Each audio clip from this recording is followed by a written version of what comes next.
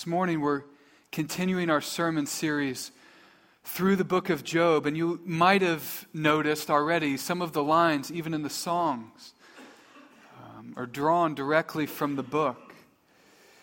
This is the fourth week of 10. So far in the sermon series, we haven't missed reading a verse. That's going to change this morning. The book of Job has 42 chapters. And this is the first sermon where we're going to have to do a good bit of summarizing. In week 1, we met Job, this great man from the land of Uz, as we're told. In week 2, the bottom fell out in his life. Home and health collapsed as the evil one drew back his bow. In week 3, Job's friends arrived, and they sat in silence as Job began his lament. Now, in week 4, Job's friends, his comforters, they begin to speak with Job. And it doesn't go well. In fact, in chapter 16, verse 2, Job has this to say, "Miserable comforters are you all." His friends, his comforters were miserable in Job's estimation, but also, as we'll see later in the sermon, in God's. This morning we're going to explore some of the things that made them so miserable, but I don't merely want to stay in the land of Uz. I think God, in giving us this book and in studying it here at our church this fall, He would mean for us to move out into our lives and see not merely how we could be miserable comforters, but how we can be wise comforters. I'm going to read portions of the book of Job in the sermon, but this morning I'm going to begin by reading one verse from Proverbs. It will be on the screen. It's from chapter 26. And this verse is going to highlight that truth is sharp. It has a point to it, which means that using truth requires wisdom. If you don't have wisdom as you use truth, you'll hurt yourself and others.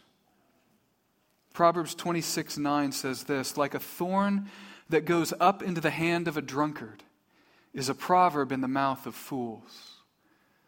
Would you pray with me this morning that God would be our teacher and that He would make us wise?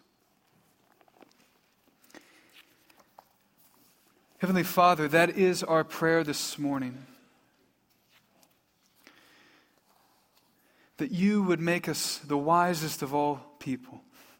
Even as these friends of Job were supposed to be wise and helpful to him, we want to actually be wise and helpful. We want to do so all under the banner of the gospel, the good news of Jesus Christ, and the hope of a bright future. We pray these things in Christ's name. Amen. I mentioned at the start that we would not be reading every verse. Now, to understand a little bit more of why that is, why we won't be able to read every verse and why we might be summarizing some things, it's helpful to have an awareness now of the structure of the book of Job. The book of Job begins with the account of Job losing nearly everything.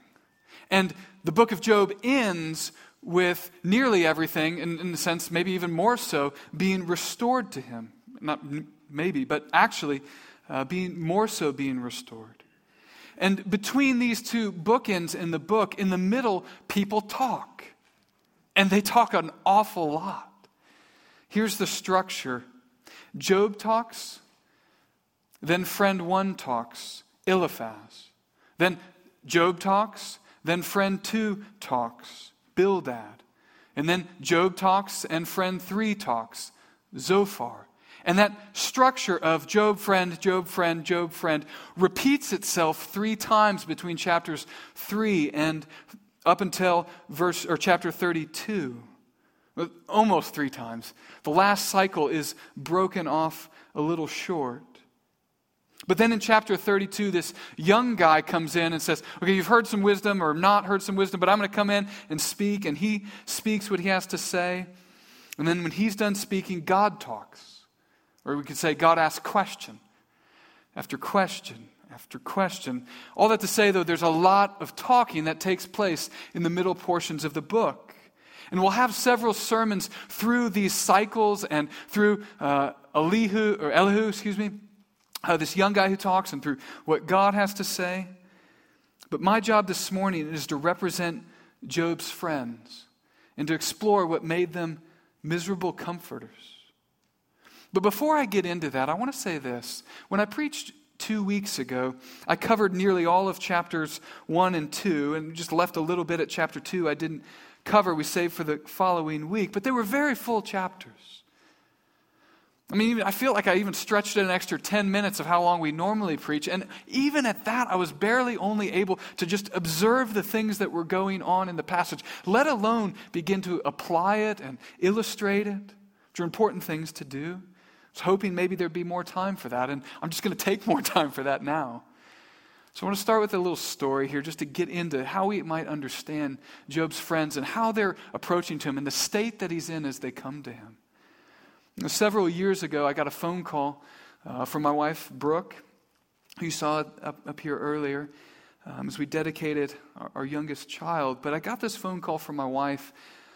This was before we lived in Harrisburg. At the time, we lived in Tucson, Arizona. And on the call, it was just a short call. After our greeting, Brooke really only asked one question. She said, "Did you see that our house was listed online?" And I said, "I hadn't." And hung up the phone, and I walked outside where I was at the time. It was winter, and I was in Minneapolis, actually, at a conference. And I go out just attending, and I go out and confirm a few details, and I make another phone call to the realtor. And it's sort of a cliche to talk about feeling so bad you're going to be sick, like you're going to throw up. I don't mean to be crude, but like it's a cliche a little bit to talk about. That's how I felt. But to understand why, I have to go back further. For 2 years, we had been trying to sell our home. It was a home we didn't even live in anymore. When we had to move or chose to move, it looked like a contract on the home was going to materialize, and as you can tell, it didn't. I moved to work at a church in Tucson. I had asked a friend, "Hey, friend," his name was Nate, "would you live in my house for $200 and 1/7 of what it cost to actually own the house, and pay the mortgage?" I said, "Hey, would you just mow the yard? Probably you're going to be there a month or two because this is moving this way. Could you just keep it nice while it's on the market?" And 18 months later, he was still living there for $200. Our savings were almost gone. One afternoon, I went to CarMax to my Ford Escape and said, "Hey, could you give me anything for this? I don't know what I'm going to do here." Found out I'm only going to give me another month or two. And I was like, well, that's not really that helpful. I got to get a little longer than that probably. And so we made this whole plan to take our house off the market and put it back on, because at the time, at least, the rules were such that if you took it off and put it back on, if you waited the right amount of time, then it could go on fresh with like the clock zeroed out for like, why has this house been on the market for a year and no one's bought it? There's something wrong with it, obviously. So you could zero that out if you did that. And so all that back to that phone call from my wife to say this. Through a clerical administrative error, the realtor got back to the office, and 15 days before it was supposed to go back online, just looked at the stack of papers and started listing homes and put it online without a single picture. And the whole clock didn't restart. So we got a home on the market with no pictures, and like it's been on there a year and a half, and we look like idiots. I'm coordinating all of this from 1,600 miles away. And oh, by the way, just before that winter, my wife had a miscarriage, and there were some ongoing complications from that. And oh, by the way, our landlord had just doubled the rent. And oh, by the way, the job that seemed so stable when I moved into that city didn't feel as stable anymore. It felt like the ground under my feet was shifting. And I don't say that to say that, if you've gone through significant suffering in your life, I know exactly what it's talking about. I don't know. And I'm certainly not saying that to put myself on par with Job. I think we're supposed to compare and rank suffering. But I think about it like this, like an A-frame ladder. Like, okay, you open up an A-frame ladder, right? Now, I know people fall off of ladders from time to time, but generally speaking, an A-frame ladder is sturdy. Like, it's got a wide base and a low center of gravity. You can kind of even bump it, right? And it's going to be okay. But if you flip that ladder upside down and stand it on the top little platform, all of a sudden it doesn't take much of a bump and with a high center of gravity and a small base, and that thing's going to fall. It's unstable. I felt like in my life everything had been flipped upside down. And if someone had only come to me in that season and whispered that this is all your fault, I might have toppled over.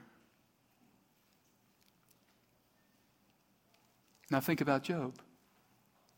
He's been honoring God, following Him as best as he knows how. Yet his life has become unstable for reasons he doesn't understand. And if someone only hints to him that this is his fault, he might just topple over. And you remember what Jason said last week, if you were here. These are not just any friends that come to Job. The narrator, by the way he introduces them in the cities and the regions they're from, he's subtly flagging that these are supposed to be wise individuals. They're from places noted for their wisdom. It's like having grief counselors come visit you from Harvard, Princeton, and Yale, as Jason said. And the wisdom of the world that is on offer before Job is miserable. We'll spend a few minutes now getting into this passage and talking about what made it so miserable. The first thing that makes these comforters so miserable is that they confuse a proverb and a promise. Both proverbs and promises are wonderful things. The Bible has many of these, many proverbs and promises, but they're different things. And they shouldn't be confused. Let me read a portion of chapter 18 to show you what I mean. This is Bildad speaking right about in the middle of the second cycle of conversations. This comes from chapter 18. I'm going to read the first line and then 5 through 9 and then 19 through 21. Then Bildad the Shuhite answered and said to Job,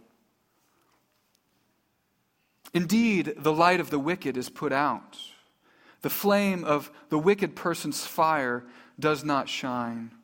The light is dark in the wicked person's tent. The wicked person's lamp above him is put out. The wicked person's strong steps are shortened, and his own schemes throw him down. For he," and then you see the pronouns, what I was trying to do there is fill in. He just keeps saying he or him, his, but he's always saying the wicked person's. Verse 8, "For he, the wicked person, is cast into a net by his own feet, and he walks on its mesh. A trap seizes him by the heel. A snare lays hold of the wicked person." Coming down to verse 19, he goes on all through that time. "The wicked person has no posterity or progeny among his people." That's a loaded phrase when you're talking to Job. "And no survivor where he used to live. They of the west are appalled at his day, and horror seizes them of the east. Surely such are the dwellings of the unrighteous. Such is the place of him who knows not God." How would you summarize these words? I might summarize them this way: cheaters never win. They always get what they deserve. What Bildad says here is true as a proverb. A proverb, biblically speaking, is a statement about how God has generally set up the world. They are short statements that are designed to be memorable. Cheaters never win. And because they are designed to be memorable, they do not have all the necessary qualifications and disclaimers. If you clutter up a proverb with disclaimers and qualifications, you lose the memorableness of it. So if you say, "Many hands make light work," but not if the room is small and everyone is bumping into each other, right? Like, you start doing that and okay, it's not memorable anymore. Handling of proverbs rightly means having wisdom to know their limitations. Yes, as Bildad says, most of the time when wicked people use wicked means to get ahead in life, they are crushed in their own devices. But if we could speak with Bildad, if we could pull him aside, if we tell him to take that post off of social media just for a minute, and we could say this: "Bildad, is that true all of the time? Do you mean to tell me that this general truth that you observed about the world is true always? Do you mean to tell me that a wicked person has never gone free, has never gotten ahead in life? No, Bildad, of course they do. Sometimes the wicked prosper and the righteous suffer. I'm just picking one example here. But many could be pointed out from the book of Job. As you read these friends' speeches, this confusion is never far from the things they're saying. Let me put it another way. What makes these comforters miserable, what makes a miserable comforter is to believe that sin and suffering are in a relationship, and that relationship is a one-to-one relationship. You'll be a miserable comforter if you believe that if someone does something wrong, God will always punish them swiftly. And to be a miserable comforter is to believe that prosperity and righteousness are in a one-to-one relationship. If you do something right, God will reward you always. Let me make it more personal. I want to read Proverbs chapter 22, verse 6, be on the screen, and then ask a question.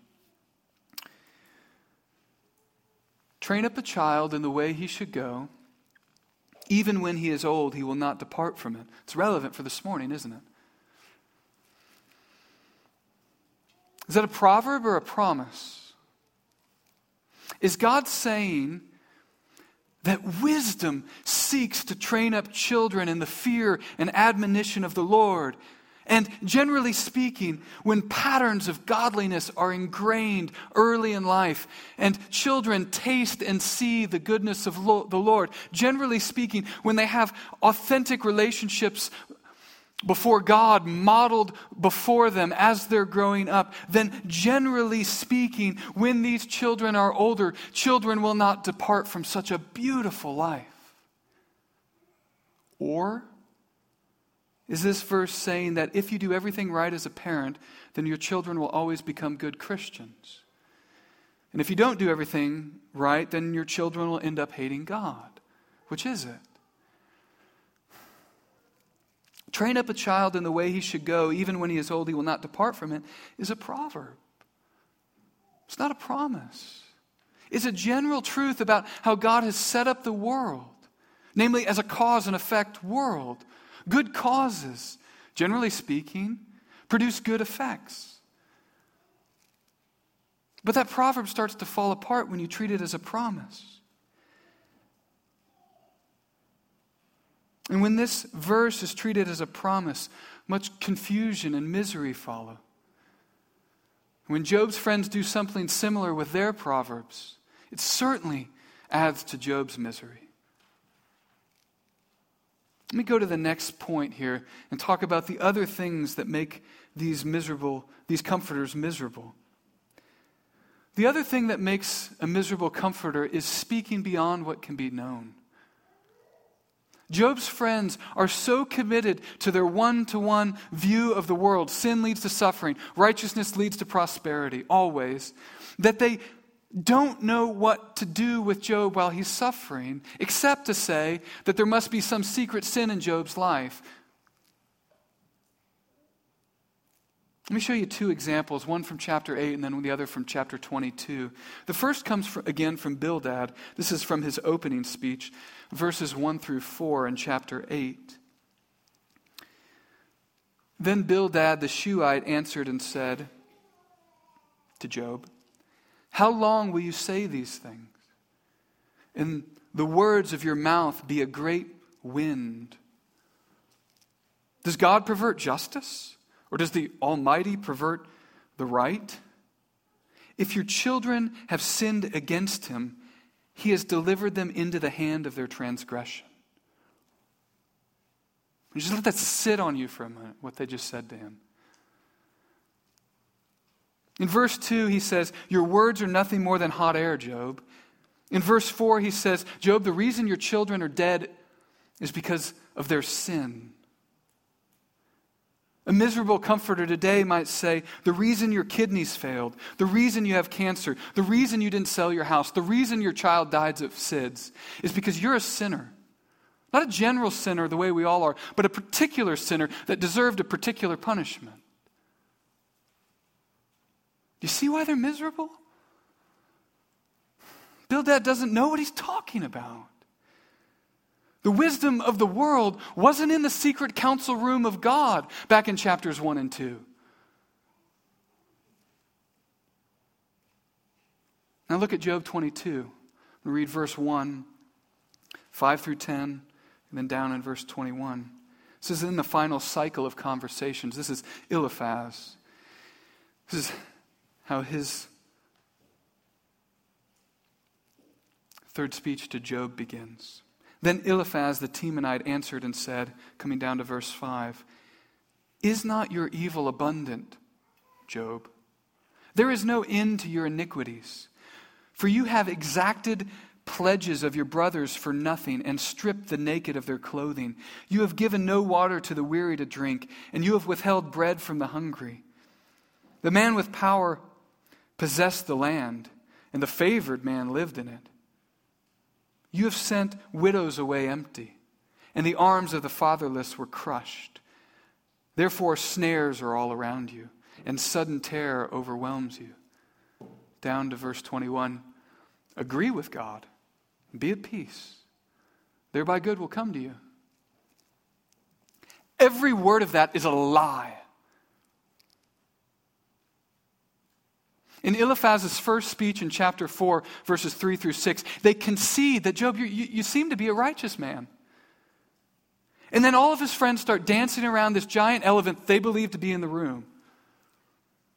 Namely, that Job is a wicked sinner, and if only he would come to his senses and repent, God would restore him. The whole time, they're wondering, kind of hinting around this and just asking it kind of in rhetorical questions, and they're just waiting. Will someone just say this outright to Job? Finally, Eliphaz takes the baton. You notice that line in verse 9, it says something about widows. Eliphaz says that in Job's prior life, he, quote, sent widows away empty. I take this to mean that Job got his wealth by being a wicked miser. You know, one of the reasons I spent so much time just observing chapters 1 and 2 a few weeks ago was for this moment right here. The narrator called Job blameless. God called Job blameless several times over. And it seems, even though he hates it, Satan had to acknowledge it. But here, these miserable comforters reinterpret the backstory of Job's life. They speak beyond what they can know. This is one reason why Job is so exasperated by the time you come to the end of the book. And it seems he does get toppled over, at least in some ways. Not in all. In chapter 29, in Job's final appeal, he has this to say, that in his former life, he, quote, caused the widow's heart to sing for joy. Verse 13. This is quite the contrast to what his friends said of him. But I'm inclined to agree with what Job says, because it's the same thing God said. At least implied with that general description of Job's life. To go back to my latter metaphor, Job has been turned upside down. His center of gravity is moved up high and his base is shrunk. He's wobbly. He's unstable. And the wisdom of the world comes along and says it's your fault. Well, let me briefly, this will be brief, mention the final thing that makes them miserable. It's the thing that God actually mentions at the end of the book. So I'm going to leap over to the very end and we'll kind of plot our way through this book and we'll come to the end, more towards the end. But I want to grab a verse from the end now. Chapter 42, verse 7.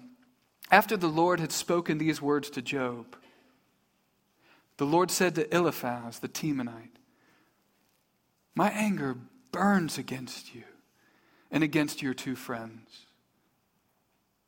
For you have not spoken of me what is right, as my servant Job has." And it goes on, and there's a way of forgiveness for them, though it comes through the costly means of Job swallowing an awful lot. But God looks through all the aspects of these friends and what the things that made them miserable. Some of the things I pointed out and others I didn't have time for.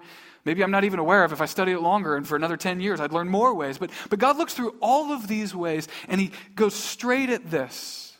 The main issue is that they were not speaking right of me, says God. Don't miss this. What you believe about God is eminently practical for your life. And when you're comforting others, so many applications could be made. If you want to be a wise friend and a wise counselor, soak in good theology. One of the reasons we give huge portions of our service to studying the book that God wrote is so that we would spend our lives, not just on Sundays, but just sort of Sundays as an appetizer that leads us into lives that feast upon the wisdom of God. When we do this, the reason we're giving 10 weeks to this book is so that we would build into our DNA as a church. So that we would become the type of people that when we have those around us who are suffering, we could be a help to them. Don't you want that? Don't you want that for yourself? It's our aim to seek to widen people's base, widen their trust in God, lower their center of gravity deep into the promises of the gospel, so to speak. And when we don't know what to say, when we don't know something, we just say we don't know. We need to look people in the eyes when they cry, and we cry with them and say, I don't know why this strange providence is happening to you. But let me help you hold on to God, even as I know He'll hold on to you. Jason mentioned last week so many very practical things regarding effort to help those who are suffering. People are suffering, we write cards. We bake meals, we mow the yard, maybe more apropos, we rake leaves, right? Clean bathrooms, we show up, we talk for a bit and we leave. We show up and we talk for a bit and we leave. And with our words, we point people to the goodness and the grace of God, though it can be difficult to see when the storm is blowing. Speaking of the goodness of God, I want to close by talking about that. There's a saying that goes around these days. That escalated quickly, right? You sort of said as mockingly. We usually say it when we observe someone do something way out of proportion. So someone wakes up, or I don't know what, stubs their toe, they kick the nightstand, and they're like, "Oh, woe to you, nightstand!" Curse the tree that bore you. You're like, wow, that escalated quickly. When God says that Job's friends have spoken about him wrongly, God did not escalate quickly. And when He did, it wasn't out of proportion. The Lord is slow to anger. God listened to their hot air for chapter after chapter after chapter until finally He says, enough. Because of God's great love for Job, because of God's great love for these friends, because of God's great love for His own glory and reputation, He says, enough. Now, sometimes when Christians talk about the book of Job, we get so focused on the things that happen in chapters 1 and 2, the sin and the suffering and the conversation with Satan and how God fits into all of those things, through these things, under these things, over these things. When we do that, which are right, there's worth that time. But when we do that, we can miss that God has given us this book to make us wise. The book of Job is part of what are called the wisdom books in the Bible. There are those books especially given by God to make His people wise. I mean, think about that. God loves you so much that not only does He send the Savior, Jesus Christ, to live on earth perfectly, die in our place for our sins, rise again on the third day, ascend into heaven, sit in heaven where we await His glorious second coming. Not only has God done all of that, but He loves you so much that while we wait for Him, He longs to make us wise, so that we would make the best use of this time. We can get so focused on chapters 1 and 2 that God has given this book. Probably should have titled not How to Be a Miserable Comforter, but How Not to Be a Miserable Comforter. That's what we really want to know, isn't it? That may feel like a small thing, But I can tell you story after story of Christians I know who had some other well-meaning Christian come up to them and say to him or her, in essence, this is your fault. And if you just had enough faith, your circumstances would be different. Story after story after story. And I haven't been in ministry that long. God loves us so much that his salvation includes the desire to make us wise. Be careful with your words, Christians. There was an article on a website a few years ago called What Grieving People Wish You Knew at Christmas. It was by Nancy Guthrie. It's a short article. It came out just 4 days before Christmas in 2016. Now, it's my guess, I'd just be guessing here because I don't know, I don't have these stats, but it would seem that articles on this website get shared maybe 1,000, maybe 3,000 times, kind of an average article. A good article might get 10,000 shares, maybe a great one, a popular one, gets 30, maybe even 50,000 shares. And this article, written by a thoughtful Christian, to give other Christians wisdom to how to relate to the people that are suffering around them, was shared 1.3 million times. Most of them in the first few days. It's the most shared article of all time on Desiring God's website. What grieving people wish you knew at Christmas. We are hungry for wisdom, especially when we're grieving. I talked at the beginning about not confusing a proverb and a promise. Let me close with a promise. A promise from Jesus. This is Jesus speaking to his disciples. He tells us and he tells us this. I have said these things to you, that in me you may have peace. In the world you will have tribulation. But take heart, I have overcome the world. That's a promise. This world is broken. The world's going to be remade, and I'm the bridge between them. And take heart, because the bridge is sturdy. It's stable. Walk on me. No matter what happens in your life, whether it's your fault or not, if you're trusting Christ, Christ will hold you. Take that to heart this morning, Christian. I'm going to invite the worship team to come back up and close us in one more song. Would you join me in prayer?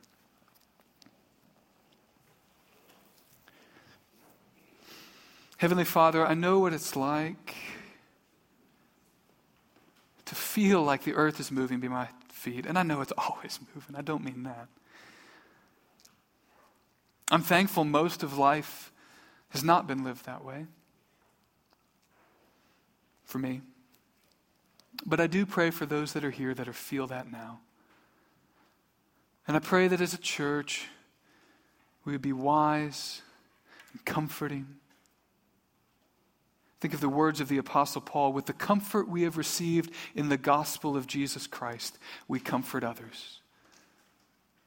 Lord Jesus Christ, would you make us those kind of wise comforters? We pray this in Jesus' name.